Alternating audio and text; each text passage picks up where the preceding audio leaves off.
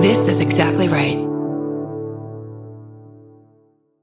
The 2020s are getting stressful. What if we go back in time to the 1920s? All those flapper dresses, champagne towers, and good old-fashioned whodunits. Now is your chance with June's Journey, the mobile mystery game that puts your detective skills to the test. This game has everything. You'll play as June Parker investigating the murder of her sister. You'll travel the world searching for clues and explore lavish estates and beautifully designed scenes from the Roaring '20s. Each is filled with hidden objects that may lead you to the killer. There are twists, turns, and even catchy tunes.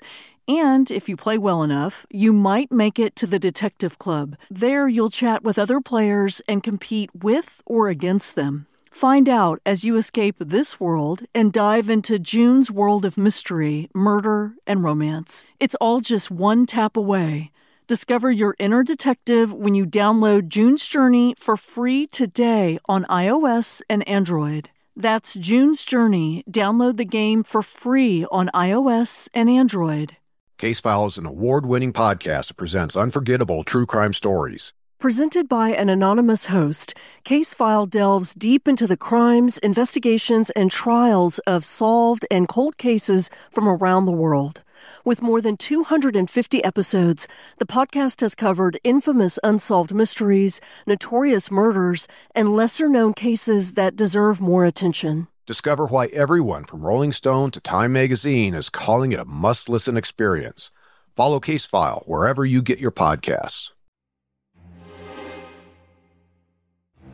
I'm Kate Winkler-Dawson. I'm a journalist who's spent the last 25 years writing about true crime. And I'm Paul Holes, a retired cold case investigator who's worked some of America's most complicated cases and solved them. Each week, I present Paul with one of history's most compelling true crimes. And I weigh in using modern forensic techniques to bring new insights to old mysteries. Together, using our individual expertise, we're examining historical true crime cases through a 21st century lens. Some are solved, and some are cold. Very cold. This is Buried Bones.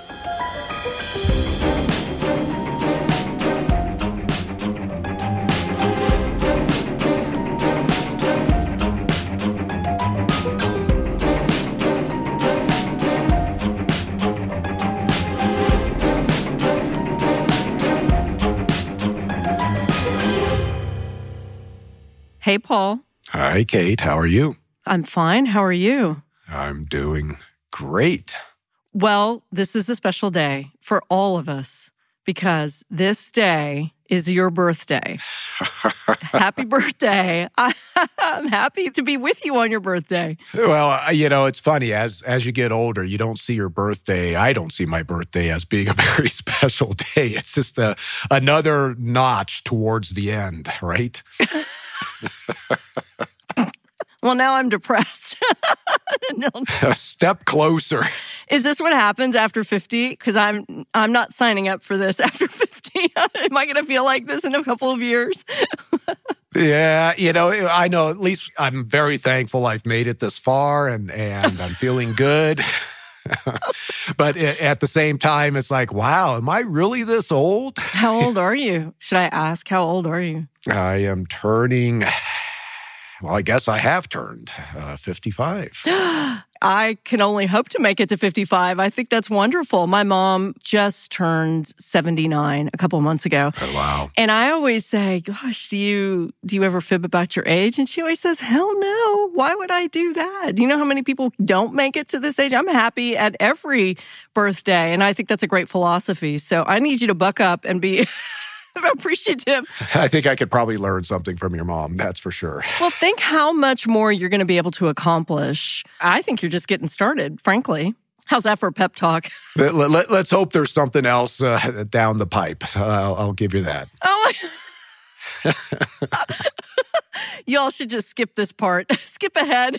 Get right to the case.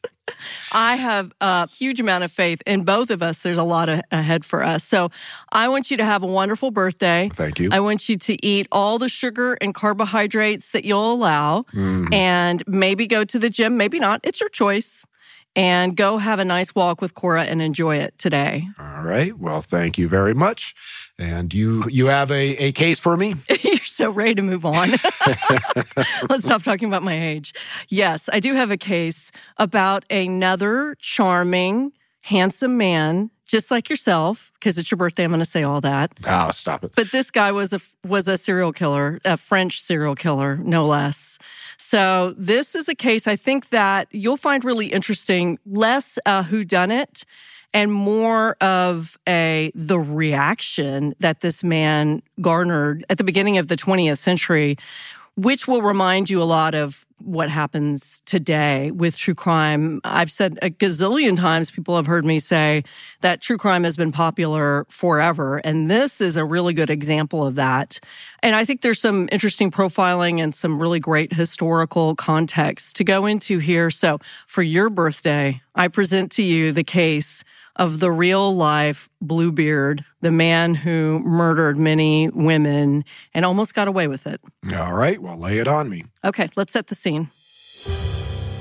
So I'm going to take you back in time to World War I France. Are you a fan of that time period? I love World War I, more than World War II, actually. No, I, of course, had U.S. history as a kid growing up. And more recently, I've been paying attention probably to this era just because of current events and some of the other types of relationships and international type of politics going on, which I'm finding out, well, this goes way back, yeah. All these feelings. So I've gotten a little bit more aware of this time period of World War I. And, quite frankly, I had to go, well, how exactly did World War I start? Right. I really couldn't remember. I've become a little bit more aware, but most certainly I am relatively naive to the time period. Well, you will be just slightly less naive by the end of this episode about World War I. I don't often in our episodes talk about folklore and fables and tales, but to explain the nickname that this man got, which was Bluebeard, I have to explain a little bit about the folklore behind it. There are a lot of different explanations of who Bluebeard, the fictional character, was, but kind of the most common one is, in the popular version of this story, Bluebeard is a wealthy widower with blue hair on his face, which I've never seen before. Would that be a condition or something? Blue hair on your face? I've never heard of that. Okay. Maybe it's just sort of a level of gray. It could be. That would kind of have a bluish tint. It could be. So he was married 6 times. And he married wife number 7. He moves her into his castle. And before he leaves on a trip, he gives keys to every room in the building except for one. She cannot go into that particular room under any circumstances. It's forbidden. That's a red flag. Not only is it a red flag, it's a great way to get somebody to want to get into that room, which is what in the fable, the wife wanted to do. Sure. So he has forbidden her to go in. She goes in and is shocked to find, you will not be surprised, his 6 previous wives, all dead, all stacked up in this room. And when Bluebeard returns home, he sees what happens. He's about to murder her when her siblings intervene and he is killed. And bride number 7 escapes the fate of the previous wives. So this is a folktale that started in France. I have heard about this man whose name was, okay, everybody who speaks French, please forgive me. I really am going to do the best I can here. His name was Henri Landru. And I have actually read about him many, many times. I thought he'd make a great book, and probably someone has written a book about him. But Henri Landru is what people had said at the beginning of the 20th century was Bluebeard, essentially, because it's sort of similar conditions. He is nicknamed the Bluebeard of Gambay, and we'll talk a little bit about that area in a minute. So he lives in Paris. He has a wife and 4 children, and he has a military background. This is early 1910s. Much of this case is 1915 to 1920, which is in the era of World War I. Landru says he's an inventor, like many grifters. He is not actually an inventor. He did patent a motorcycle at some point, but it never made it to market. What he was gifted at was stealing money from investors, which feels very much like the roaring 20s in the United States, where investors were throwing money at every stupid idea you could think of. So he is ripping off all sorts of investors, and he has made off with the money, and he has left his wife and his 4 children behind. Okay, so he's a con man. Right. This is not a story of the unexpected killer. This is the story of a man who seems to have been bad and made some bad decisions from the beginning. So I think we see an acceleration in the kinds of crimes that he's committing. And I'm assuming this is no surprise to you that many times the killers that you've investigated have started with much smaller, seemingly innocuous crimes. Not that stealing money is innocuous, but compared to murder. No, that is in fact very true. And, just bringing up Joe D'Angelo, the Golden State Killer, you take a look at the types of crimes he was doing, as he's starting out as a serial rapist, and he is committing a ton of financially motivated burglaries. In fact, when he is arrested for shoplifting the dog repellent and hammer that cost him his law enforcement career, when Auburn PD went into his house, they found all sorts of stolen commercial tools, some still in their original packaging. So here you see somebody who is a fantasy-motivated, sexually motivated serial predator, but he's also committing financially motivated crimes.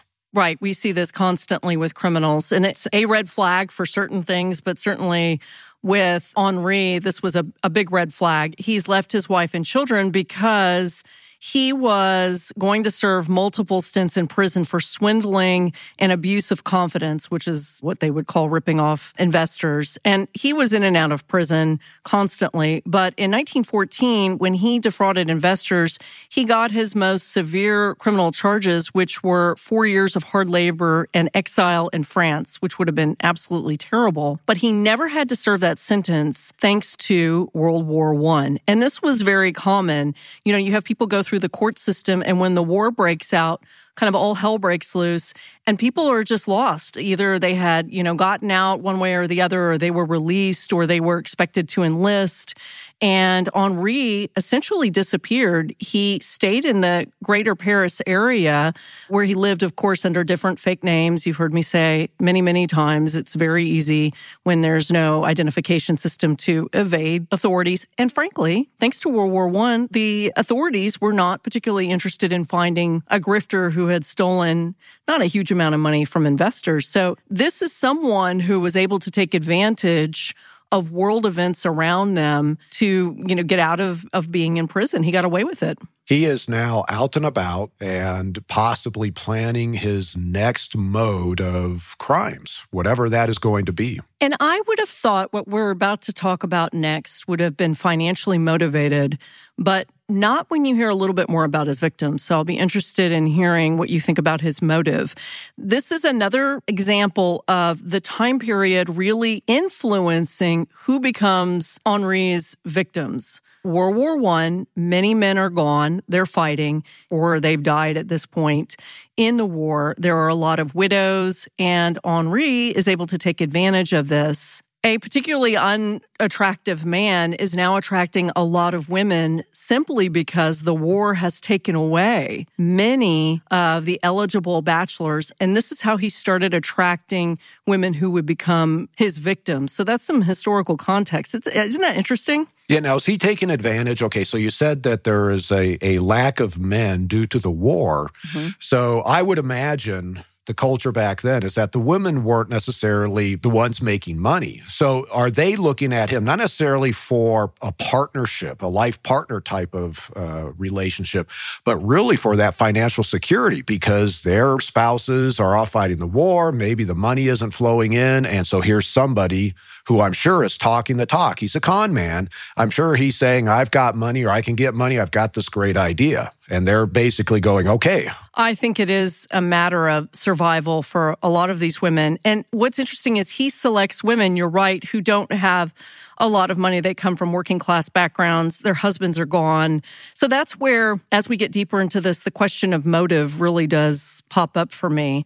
Let me tell you about his first victim. It was a woman named Jeanne Couchet. She was 39 years old, widow. She was a seamstress, and she had a 17-year-old son named Andre. And she was looking for a new husband. She needed stability. She had a lot of male suitors come and go because she was quite pretty. But finally, she got engaged to Henri, even though, of course, he was going by this alias. Couchet eventually figured out that Henri's identity was false. And still, they had this on-again, off-again relationship. And eventually, Couchet and her teenage son moved to north-central France to live with Henri, which I just don't understand. On-again, off-again relationship. I don't know if he was charming or she just really needed that stability and didn't want to let go, but this is eventually a fatal decision for her. So what do you think about that push and pull leading to something really bad about to happen here? Well, Henri is not, oftentimes when you see these con men who are going through women in relationships, they're attracted to these women because these women have financial assets. And so they're trying to con these women for financial gain. And that's what I would have expected with Henri, considering his past crimes. But here, he is with this woman who doesn't have the financial assets. Right. And he's got to recognize that. And he's portraying himself in all likelihood as somebody who does. So it sounds like he's luring her. Now, for what purpose, I kind of am guessing, but I'm interested to know what happened next with her. Couchet and her son move in with Henri. And in 1915, they vanish. Couchet and her son vanish without a trace. We have no idea what happened to them. Their bodies have never been found. Their families never heard from them again.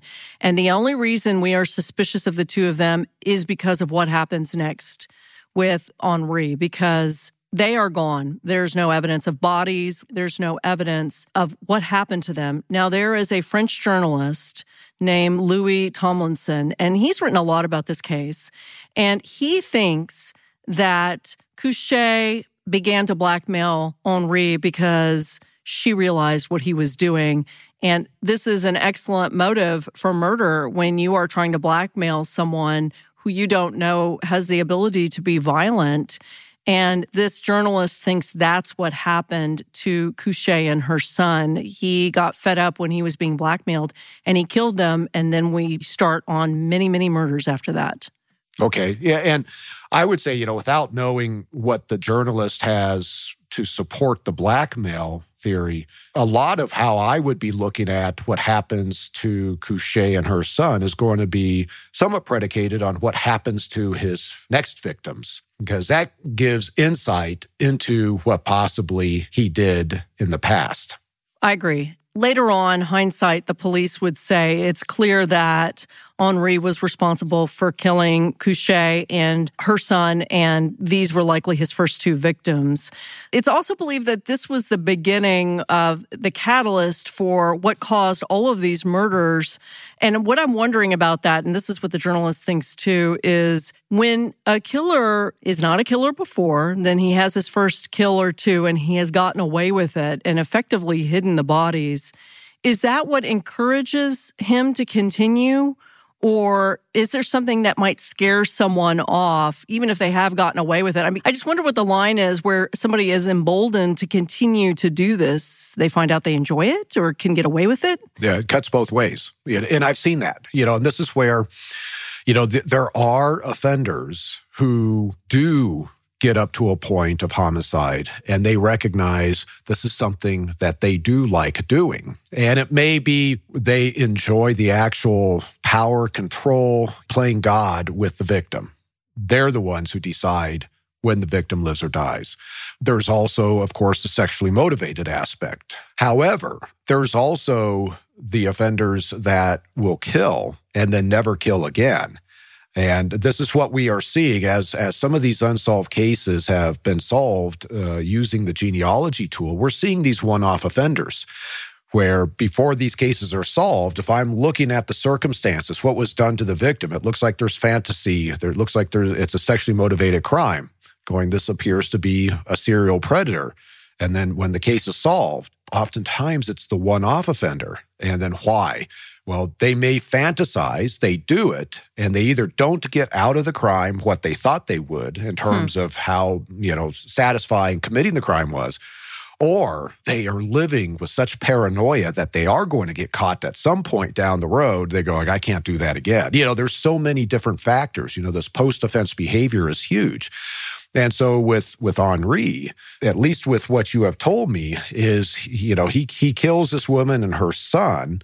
At least that's what law enforcement suspects. But it sounds like he continues to kill. And so based on what he does to his subsequent victims will inform me a little bit more about, well, how did he perceive Cochet and Andre, her son, as victims? Was this just an elimination homicide? Or was this his trial run because he was already wanting to go that direction? What I think is interesting is when I've gone through the checklist of psychopathy and how someone is diagnosed with psychopathy, one of the check marks next to it is this someone who has been able to commit crimes in multiple categories, an arsonist, theft. And so far, he's killing without remorse that we are suspecting that these two people who were last seen with him have disappeared. And because of what we know about him, that it was not a good outcome. They didn't just disappear and start a new life somewhere. So let me tell you what he did, because this is something that I have read about throughout history. He was a very innovative person to try to bring victims directly to him. He preyed on people, according to the police, using matrimonial agencies on trams, on buses, on metro trains, and parks, and apartments and houses he rented, everywhere. So he hit on women everywhere and tried to draw them to him. But this idea of the matrimonial agencies where they're matching men and women for marriage, I think was really interesting. He placed a Lonely Heart ad in 1915 in Le Journal newspaper, and it said, Monsieur, age 45, single with no family, savings of 4,000 francs, having own home, wishes to marry a lady of a similar age and situation. So for a woman in the middle of World War I with few prospects, this sounds like a fantastic ad to read and then respond to, no? Well, it does. And I don't know how much 4,000 francs is, in terms of level of wealth back then. But he's advertising, he's got his own home. So that's obviously going to be something that is attractive to somebody who's down on their luck. He has money. When you say he's advertising a similar situation, is that also a woman of his age that's single, or is it of a woman of his age that has similar assets? Of a similar age and situation, I would say similar assets. He does not want someone who has much lower money than he is. What it sounds like, he's searching for somebody with money. Yeah, and so if he's looking for somebody with similar assets, chances are he doesn't have 4,000 francs. Yeah. And so now he's using this Lonely Hearts ad to lure somebody who has money. So that tells me there still is a financial motive to what he is trying to accomplish. He has just switched from what he was doing prior to the war with the con jobs within the business and the inventions and everything else to now he's taken advantage of the situation, the lack of men. And he's reaching out to the most vulnerable, the women that are looking for a man in order to partner up with. And he finds, it sounds like, quite a few of them. And as soon as I heard that he had done this, he had put this Lonely Heart ad in the newspaper, this reminded me, I don't know if you've read a lot about serial killer Belle Gunness, but she did the same thing in America. Belle Gunness was a very well-known, I would argue probably the most well-known female serial killer, certainly in this time period in the early 1900s. And she placed ads looking for, I believe, Norwegian men with lots of money. And she got plenty of them, and they would just show up with money, and she would eventually kill them, sometimes marry them first. So this is pretty innovative. It sounds like sort of finding someone on the internet now. What would be the equivalent of that? Is that trolling the streets or going to singles clubs? What do people do now to find someone in a similar situation? There's just as many different ways that somebody could find a victim pool. If you're looking for a victim of a certain characteristic, I would say these online dating apps are prime, where now, I've never done one, but the swipe left, swipe right, you're not necessarily paying attention to the physical attributes. You're looking for verbiage or signs in the photographs that, oh, this person has disposable income. Mm-hmm. And then it's now digging into and seeing if you can reach out and somehow establish a connection. But it can be done in person. You know, these types of offenders will move around. They can't stay in one location too long. You know, that's what you'll see is they often are quite transient.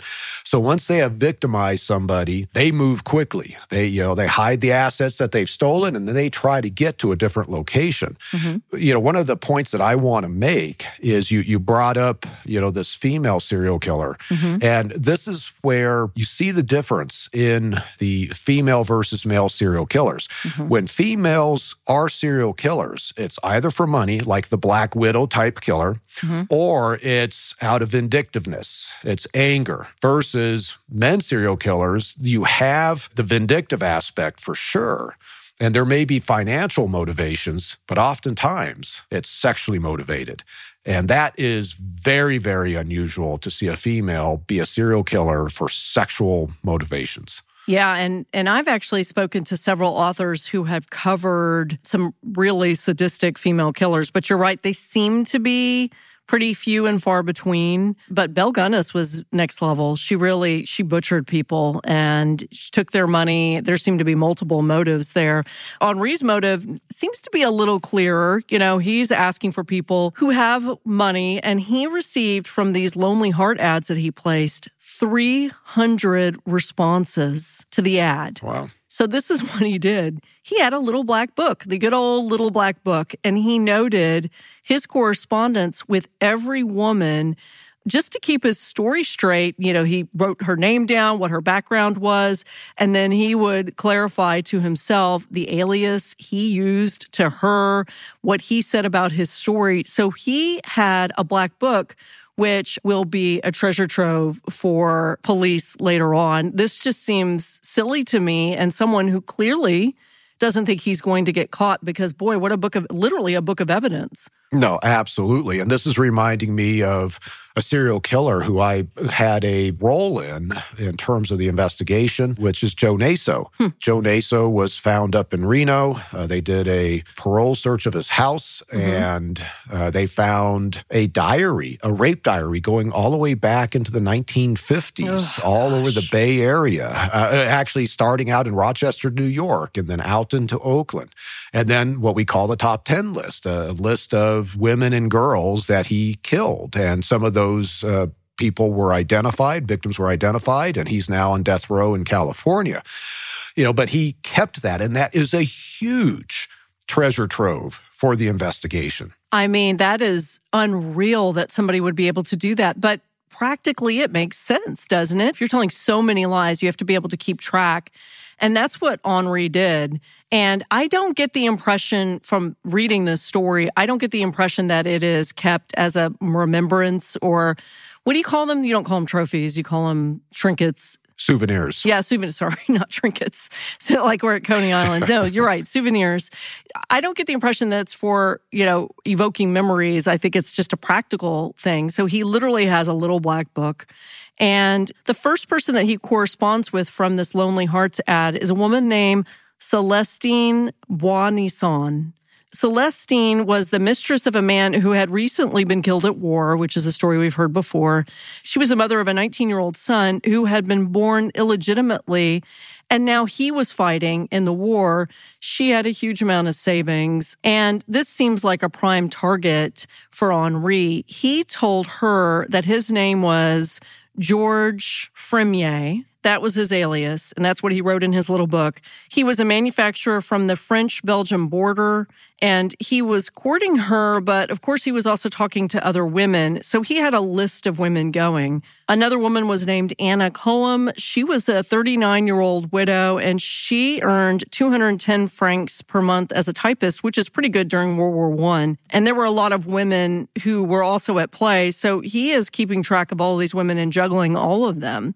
He wrote about each one of them, everything about their rendezvous to keep, track of what happened, to notes on their financial circumstances, all in this little black book, which we've already talked about is an excellent piece of evidence when you are finally caught. Do you find that with other killers? I know you mentioned one case already. Is it consistent that people keep track of the things that they do and happen? Do we see a lot of journals? I wouldn't necessarily say, extensive journals like this. Joe Naso's rape diary was quite extensive and quite detailed.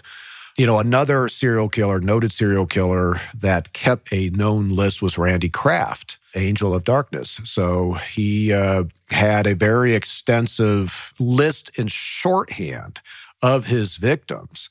But the notes he was keeping were so cryptic that there's quite a few of those entries that they have not identified what cases those are, who those victims are. And only Randy Kraft knows that, and he's not divulging. What Henri is doing is different. Joe Naso, Randy Kraft, they are keeping sort of a memoir so they can go back and relive those crimes. Henri is trying to keep the details straight. And what's interesting to me is, he's reaching out to multiple women at the same time and making up different stories with each woman that he has to keep straight. That tells me he's not sure which of these women are going to get snared into his trap. And so he's juggling multiple potential victims, but by giving them different details, if something were to happen and authorities were to start digging in, there isn't a consistent pattern of details that authorities can go, aha, look this is the same person over and over and over again. That's what he's trying to do. And he's using all of these aliases. And remember, he's doing this on the run. They are looking for him actively now. World War I is still happening, but he could be recognized by a local police officer. Who knows? It's still a little bit of a risk. We know that between 1915 and 1920, a total that we know of 10 women vanish in a 5-year period who have all been associated with Henri. And then one man who is Andre, who is the son of the first victim, that's a lot of bodies to hide. And it seems to me like a pretty big risk because as we'll find out, these are all people who were missed. These are not people living high-risk lives. These are people who their family members are going to come looking for them. But he has to balance this because he does still need people who have money. That's part of his motivation. So it's a risky little demographic he's working in, don't you think? Well, it is. Any time that you have somebody whose family is going to miss them, at a certain point, if the family is aware that the person is not corresponding with them or seen on the routine that they're used to, then they're going to become concerned and eventually report that to authorities or come looking for them themselves. So in some ways, if he is targeting women that are closely connected with family that they're associating with physically on a routine basis, that elevates his risk of being caught versus targeting somebody whose family is nowhere near them. And that's where I'm kind of curious. Was he, juggling all these women in his black book? And one of the characteristics he was going to use was whether or not they were isolated from the rest of their family. So he has a time frame in which to get their assets, do whatever else he's going to do, which I'm still not sure if there's anything else that he's doing with these victims, and then disposing of their bodies, hiding their bodies, and setting an escape route, so to speak, from the trail that might lead to him. He may not physically be moving, but he may be laying down some barriers that would prevent the family or authorities from tracing, the victim's movements to Henri's front door.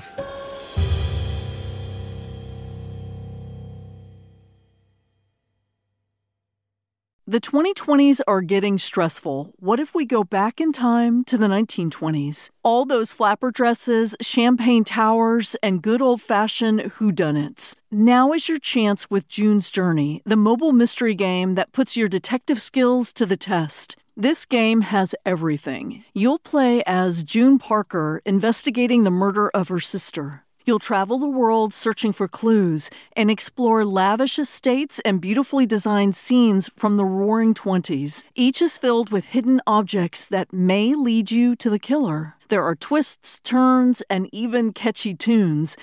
And if you play well enough, you might make it to the Detective Club. There, you'll chat with other players and compete with or against them. Find out as you escape this world and dive into June's world of mystery, murder, and romance. It's all just one tap away.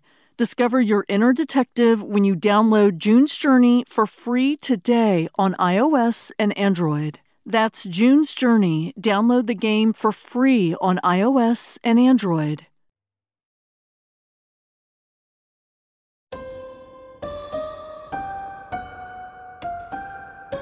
I don't know if he has been cross-referencing women to hopefully pick ones specifically who aren't close to their family, but he picked two of the wrong ones because you've got our heroes, and I love to have in true crime stories, I love when women can be the heroes. There are two heroes here who are sisters of two of his victims who don't know each other, these two women. So I'll tell you what ends up happening and how they become connected.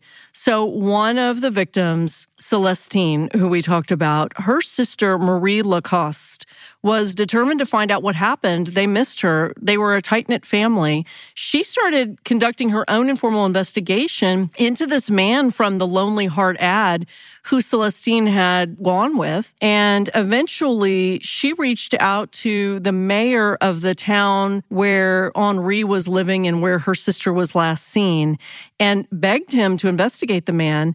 And he shrugged her off, essentially saying, it's none of my business. Love affairs are not something I want to be involved with, particularly if they involve men. We're not going to dig into somebody's private life. But he did do one thing. He put Celestine's sister Marie in touch with another woman, Victorine Palais. And Victorine was the sister of another victim who was Anna Cullum. And she had separately reached out to the mayor around suspicions around her sister's suitor also. So you've got two victims out of 11 whose two sisters are looking for them. And now the mayor of the town or the village where Henri has been in the countryside of France is connecting these two women, and they start telling stories and realize that their sisters were involved with the same man with different names. Do you know of a case where victims or, survivors have worked together, or the families of survivors have worked together to try to piece together what happened, even if it's after the perpetrator has been caught? Well, in terms of working together, most notably is Golden State Killer, where prior to the case being solved, there were several family members. Debbie Domingo, who was the daughter of Sherry Domingo, who had been killed by the Golden State Killer. Then you have Michelle Cruz, who is the sister of Janelle Cruz, the Golden State Killer's last known victim. They were independently wanting to figure out who killed their loved one. Debbie had even reached out to me well before the case was solved, wanting to introduce herself to me, also wanting to pick my brain in terms of, where I was going with my investigation. And I shared information with her that the Prime Agency over her mother's case had never shared with her, including some photos from inside the house, not including, photos of the victims, but just to see if that would spark a memory. Now she had never seen photos from inside the house and had never been inside the house after the homicides had occurred. And then ultimately those two pair up along with a survivor of Joe D'Angelo, a rape victim, Jane Carson. And they're all kind of working together. So I have seen that. I was trying to think of other cases out there, and at least within the cases that I have personal knowledge of, I think that's the only time I've seen it.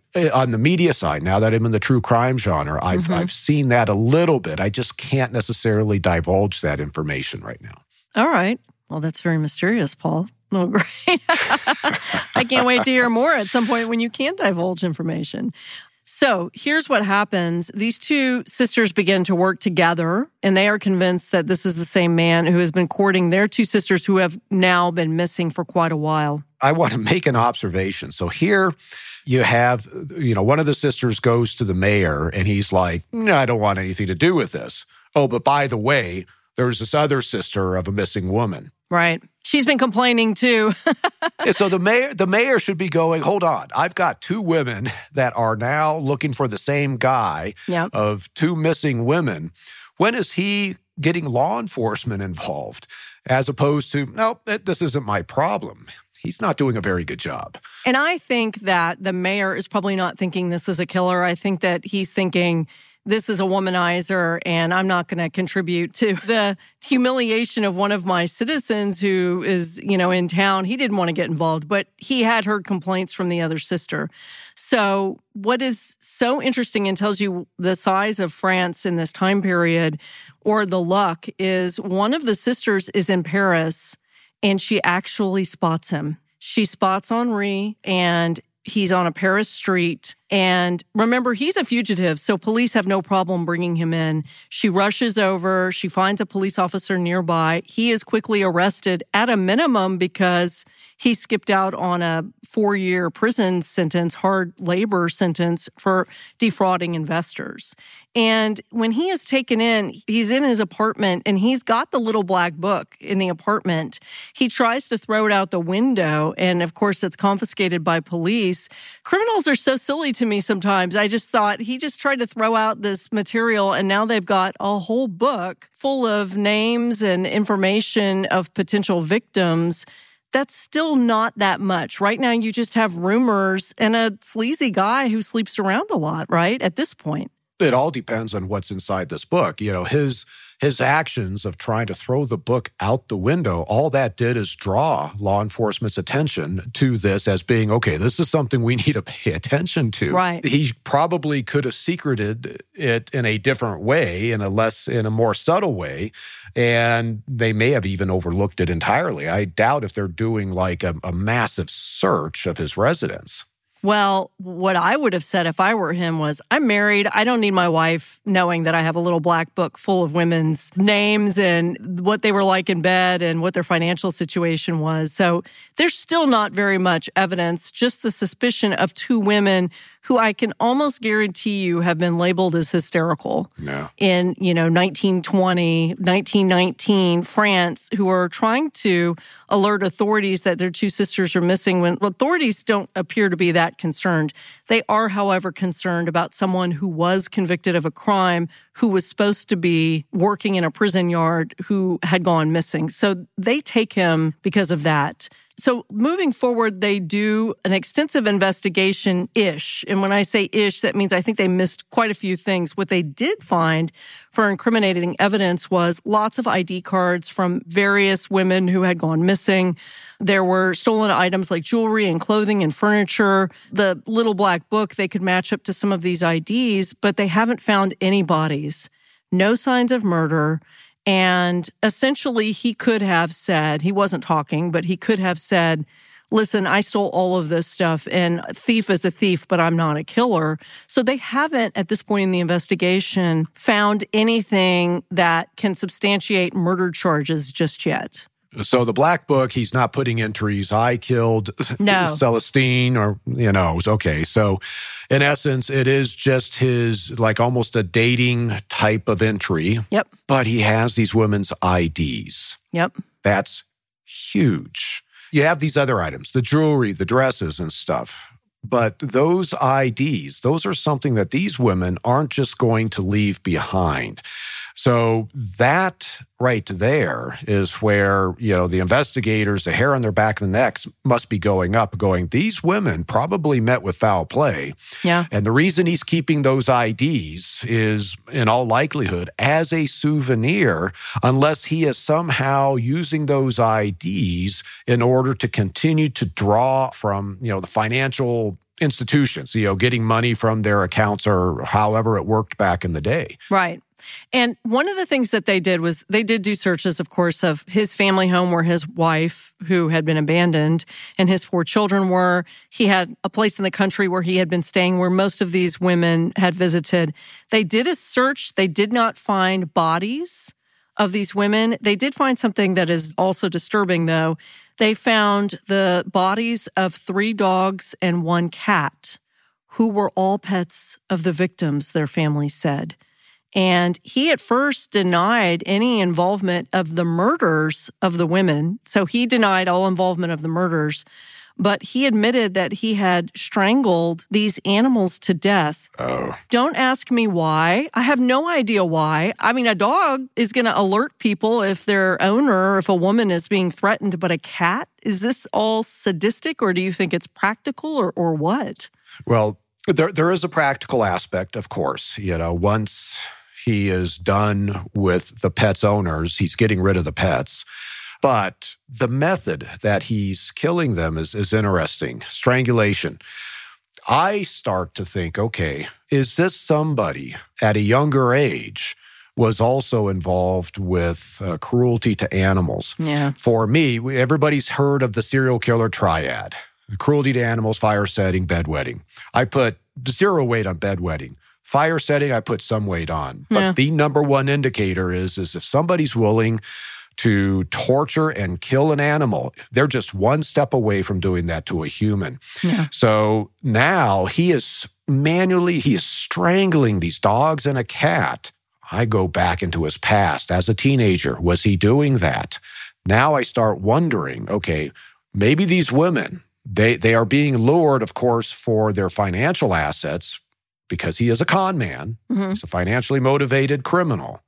But he may also have a sexual motivation. He may have a predatory component to him. So this is where I'm very curious, as you tell me more, that did they find any of their bodies? Do we have any indication on what he did to these women?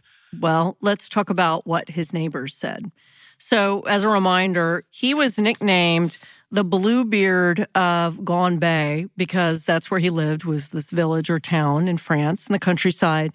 And the police went to talk to his neighbors in Gambay, and there were several things that they were alerted about. One was that there were a lot of complaints about bad-smelling smoke coming from his chimneys. I'm not sure fire is a great way to dispose of a body. No, a lot of people may assume that the average house fire, let's say in a fireplace, is going to do like what a crematorium will do, and it's not even close. So there is often a lot of the body that remains after the fire. So there has to be a lot more work done in order to truly get rid of the body. Plus, in his situation, now you are sending this smoke out that is being distributed into the neighborhood. So that smell is alerting the neighbors, Henri, the weird guy living next door, is doing something not normal. Mm-hmm. And oftentimes, in current day, law enforcement is called to locations because of weird smells or the smell of death, or the neighbor is doing something odd in the middle of the night. And there are a couple of more odd things that are happening. The neighbors in this village said that there were women who were coming but not leaving the property, which I think they thought was odd. And they go back, the police, because they're gathering all this information, and Henri is in jail awaiting whatever is going to happen to him next. The police go back out to the country home after they've interviewed the neighbors and do a more thorough search. And they find pieces of women's clothing as well as ashes underneath a pile of leaves near the garden. And they eventually determine that there's a substance there that contains human bone fragments and teeth. So, of course, we don't have DNA evidence or DNA testing during this time period. They were certain that these were human remains, and they were certain that he had disposed of the human remains in the oven. And you and I, we just finished talking about, using fire and ovens. And you and I have talked about another case where, somebody was burned in an oven. And I wanted to make sure to show you, in this case, the size of an oven, because I know that it does make a difference because they did enter it into evidence. So this is the oven right here that we're working with, this photo, which looks fairly large. I'll go up a little bit so that you can see it in the context. See it on the right here. Yeah, it's just a typical oven, but we're talking about 11 people. So I don't think he was able to dispose of all of those remains in this particular oven. Well, he's working in all likelihood with one victim's body at a time. Yeah. He, in all likelihood is having to dismember the victims and then, incinerating the victims in the oven. This took some time. So he was diligent. If all 11 victims all were disposed of in this method, that was a lot of time. Yeah, they really didn't find many remains. They were certain that there were human remains, but Henri is not confessing. It's not happening. In fact, when he appears in court, he's very, very arrogant. He turns this into a circus. He is charged with 11 counts of murder based on those remains, based on, frankly, the families who came forward and said, my sister's missing and I know that she was involved, or my daughter was missing. I know she was involved with this particular man. So they charged him with 11 counts of murder and 37 counts of theft and fraud based on the material that they found there. I think it was haphazard at best. Now, do you know, did they find all 11 women's IDs at his place or just some of them? I believe some of them. I think that they found enough items to constitute charging him with 11 counts. But I'll tell you at the end of this, I think there are many, many more victims. I'm not sure where he hid them because I just don't think he would have been able to dispose. Although, I don't know, 5 years, these people all went missing from 1915 to 1920. That's a long time. You have to be diligent, but anybody complaining about foul-smelling smoke I think would have been complaining for, you can imagine years of bad-smelling smoke as a neighbor, that something wouldn't have changed. Yeah, and something that struck me, you mentioned that he had this country property. Right. Did he have any animals nearby, either on his property or on the neighbors' properties, like pigs, hogs? No, but Belle Gunness did. I think that might be where you're heading. Yeah, no animals that I know of, but it was a country estate, so who knows? Mm-hmm. It would have made sense for him to have some animals, chickens or something to cultivate to be able to eat, I would assume, but I don't know anything about for sure. Yeah, I would imagine that over the course of 5 years with 11 victims, his method of body disposal probably evolved and changed. And these offenders, I've seen somewhat of a pattern, and this is a loose pattern with cases I'm familiar with, where early on, they will be much more meticulous and spend a lot more time disposing of the body, because this is when they're paranoid, right? And they're going to, spend all that time, dismembering, putting them in the oven. Each piece is ground up, and then they just scatter, what remains across the landscape. Yeah. But then some of these offenders will go, God, that's a lot of work, and I'm getting away with this. Nobody's ever going to know. And now maybe the victims' bodies are just taken out into the countryside and dumped whole, and just being a surface deposit. So you see this kind of evolution almost away from being good at it, to being just haphazard. Yeah. And I'm wondering, in this day and age, he may have just resorted after some of the victims. He's taken all this time to dismember and burn up and scatter what remains, to where now he's just taking maybe dismembered body parts and scattering them across the countryside as he's, in a horse-drawn carriage or in some sort of vehicle. Yep. Or, if you have, what I was getting at earlier, if you do have, a hog farm nearby, you're throwing body parts back there and they will consume those body parts, bone and all. Well, and you're looking at the times and the place and the context and history. As the prosecutors are building this case, they are saying some pretty interesting things I think are really creepy and incriminating, including the fact that Henri, when he would buy tickets, train tickets, for he and these women to go to the village where his country house was, he would buy himself a round-trip ticket, but... not the women. Yeah. One-way ticket. Don't laugh at that, Paul.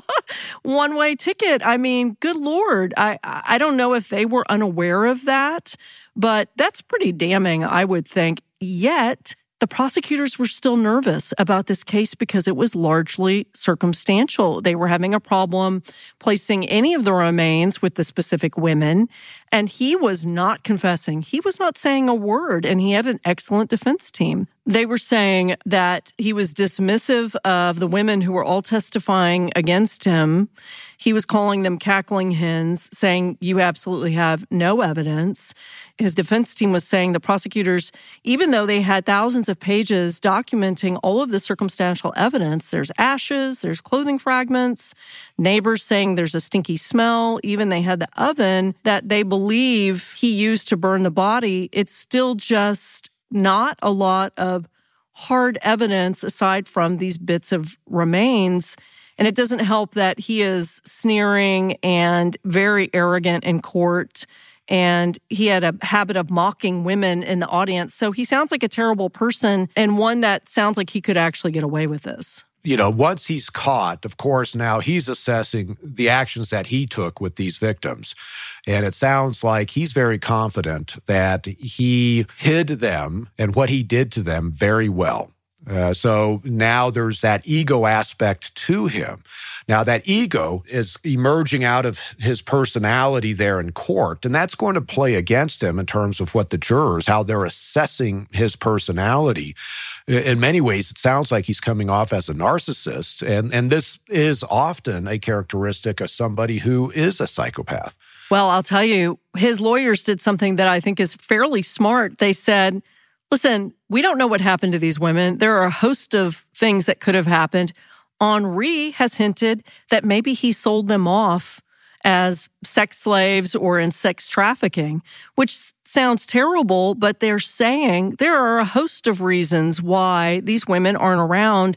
And what you don't want to do is send someone to the guillotine, have them have their head chopped off, and then have these women all walk through the doors later on, and then you've executed an innocent man. So it's the corpus delicti. Yeah, there's part of that, but the prosecutor's strategy is going to, remain on the core of the circumstantial evidence. Some of these women's IDs that he lured through this Lonely Hearts ad were found on his premises. He's got this black book diary of his communications with them. He's still possessing their dresses and jewelry inside his house. And you have human remains that are present on his property. Yep. And back in the day, they couldn't associate those human remains with any of the victims conclusively. But when you start taking a look at the totality of the circumstances, most certainly some of these women met with foul play at his hands. Yep. Now, could you prove all 11 women? In this day and age, probably not. But back then, it was typical for them to have to deal with a circumstantial case. Right. And you're right about all of that. And despite his dismissive behavior in court, despite the fact that there's a lot of circumstantial evidence and no smoking gun, so to speak, he is found guilty on all charges, all 11 murders, and he is sentenced to death through the guillotine, which is just terrible to even think about. Here's what I want to talk to you a little bit about without being too judgy on my end. So let me tell you what the audience who came, the spectators who came, the fans of Henri Landru did. There were 4,000 pieces of fan mail to him, 800 marriage proposals. Terrible. A-listers came, sat there, watched the trial. I continue to not understand that. And this is the evidence I present to people all the time, that this fervor that we say we have that's all of a sudden new over true crime is not new. 800 marriage proposals to this disgusting serial killer who preyed on women. No, and times haven't changed. No. Richard Ramirez, the Night Stalker, was receiving the same type of fan mail. This is something that is seen over and over again. So it just shows that even though the era has changed, we as humans have not. No. This happened in November of 1921, and there were a huge amount of people who wanted to get into this trial, all A-listers, actors, authors, princesses wanted to see this guy. What do you think it is? Is it as stupid as The Bad Boy? Is it that he's a freak of nature and we don't understand how somebody could do this and still be seemingly normal? Do you think that's it? Because you don't see this kind of a lineup of people sitting in a galley at a normal, humdrum murder trial. I think different people have different motivations. There's going to be individuals, just because of the notoriety of this case. I imagine it was huge in the press. And so now they gravitate towards that case. They want to be a part of history, just even present to see him in person. There's that aspect. These celebrities, some of them may have that part of it, but also it's being seen. It's just kind of, here I am. I want just to further my my PR aspect. Those individuals, these women that are doing the marriage proposals, the bad boy for sure is, I think, some of it. But I'm thinking in particular of one serial killer who ended up marrying a local school teacher after he was convicted of killing 3 women. I have copies of the letters she wrote to the warden where he was housed, having to explain that she understood each of the crimes that he had been convicted of, but that she still wanted to marry him. And it was obvious, reading the letters as well as looking into her, that she suffered from extreme self-esteem issues. And I saw this as almost a safe relationship for her. You know, somebody that was corresponding with her, that she met face to face, but there was still that distance. He's in prison. Yeah. It was like, oh, you know, this is somebody who's going, this is pretty much probably the only relationship I can get. And even though as the crimes he was convicted of is horrifying, there was a safety because he's separated from her. And she just needed that relationship to help fulfill herself. Oof. Well, he is executed in 1922. His severed head was memorialized in an exhibit at the Museum of Death in Hollywood. And the oven where a lot of this allegedly took place, where he disposed of these bodies, went to a wax museum in Paris before it was purchased by a wealthy Frenchman. Why you would buy this, I have no idea, and I think it's disgusting. It's macabre. It's macabre, and this man is now legendary. He's been embedded into the history of death in France and is very well known. 2 pieces of information I like about this case. Number 1 is that these 2 women, these 2 sisters, were fierce advocates for their sisters, and he might not have been caught had they not continually gone and knocked on the mayor's door and said, I don't care what you think, this needs to be taken care of. So you've got these 2 women who I think are the heroes. And then you have shoddy police work. The journalist that I mentioned to you, the more modern day journalist, said that when police looked through Henri's garage, they found records that led them to believe that it was many, many more than 11 victims. They were saying there was evidence of up to 72 people who he encountered in one way or the other during this time period, who, you know, they could only identify 11 that they thought had gone missing, including the young man.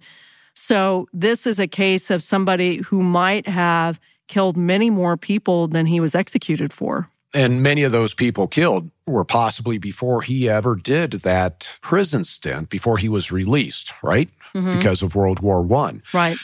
I mean, he's in his mid-40s. So he's operating as a con man. He's using his skill sets as a con man to lure women. I believe, based on what you've told me, is even though part of his motivation with these women is their financial assets, I think his primary motivation is he was a true serial killer. And he's probably either torturing them like a sexual sadist or somehow otherwise, you know, brutalizing them before he kills them in a sexual manner. And that journalist I spoke of agrees with you. He really believes that there's a lot more to this than financial, because he could have attracted women who had many more finances and he didn't. Let me ask you one last question that really is not necessary to get a conviction and not necessary to do a story, but something I'm curious about. We don't know how any of these people died. Let's just assume that we're right, that at least 11 people died on that property in that village in the countryside of France.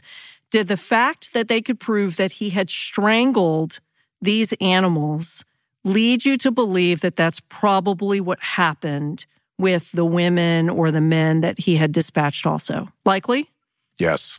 Okay. What he's doing to the animals, he's not cutting them up, you know, like he's not taking a knife and torturing them and stabbing them. He's not using a gun.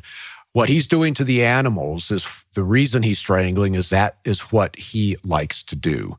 And so if he is killing these women in a fantasy-motivated crime, he's going to do what he likes to do. And so those animals are insight into his fantasy. So I do think that in all likelihood, he has sexually assaulted these women and killed them through strangulation. And what a terrible ending for women who were just looking for companionship and support. that's what we're assuming. And encountering this man who just doesn't seem like he was good from the very beginning. And then, of course, he's left behind a wife and 4 children, and there's still chaos from the war. So I'm sorry to give you such a sad, depressing story. Not that any of our stories are lighthearted on this show on your birthday, but again, just repeating through history, vulnerable victims, vulnerable women, survivors, family members trying to help, just all of it reverberates through history with us. And it underscores that these offenders are very good at identifying certain vulnerabilities that they can exploit. Yep. And that's what Henri did. He took advantage of the times. He took advantage of these women, these widows, and was intelligent and sophisticated enough to convince them that he was relationship worthy. In many ways, he is a true, wolf in sheep's clothing. That's a good description. Well, I predict we will have many more wolves in sheep's clothing to come. And I look forward to bringing you another case next week. I hope you have a wonderful birthday. I hope I haven't been too much of a Debbie Downer for you with this case. But boy, I like cases that make you think, and this really does. It's so interesting to me when we bring up a story and then I can just pick through my brain, my little vault of all crimes that I have studied throughout history, and it's just like one after the other. They feel so similar because we are all so similar throughout history. So thank you for letting me remind myself of some other really important cases too. Yeah, and you're not a Debbie Downer for me. This is the world I live in, and you just keep them coming. All right, I will. I'll see you next week. Have a great day. Thank you. This has been an Exactly Right production. For our sources and show notes, go to exactlyrightmedia.com/buriedbonessources. Our senior producer is Alexis Amorosi. Research by Marin McClashen and Kate Winkler-Dawson. Our mixing engineer is Ryo Baum. Our theme song is by Tom Breifogel. Our artwork is by Vanessa Lilac. Executive produced by Karen Kilgariff, Georgia Hardstark, and Danielle Kramer. You can follow Buried Bones on Instagram and Facebook at Buried Bones Pod. Kate's most recent book, All That Is Wicked, A Gilded Age Story of Murder and the Race to Decode the Criminal Mind, is available now. And Paul's best-selling memoir, Unmasked, My Life Solving America's Cold Cases, is also available now.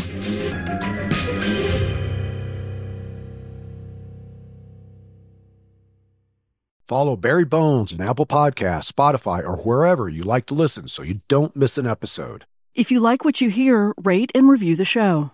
Visit exactlyrightstore.com to purchase Buried Bones merch.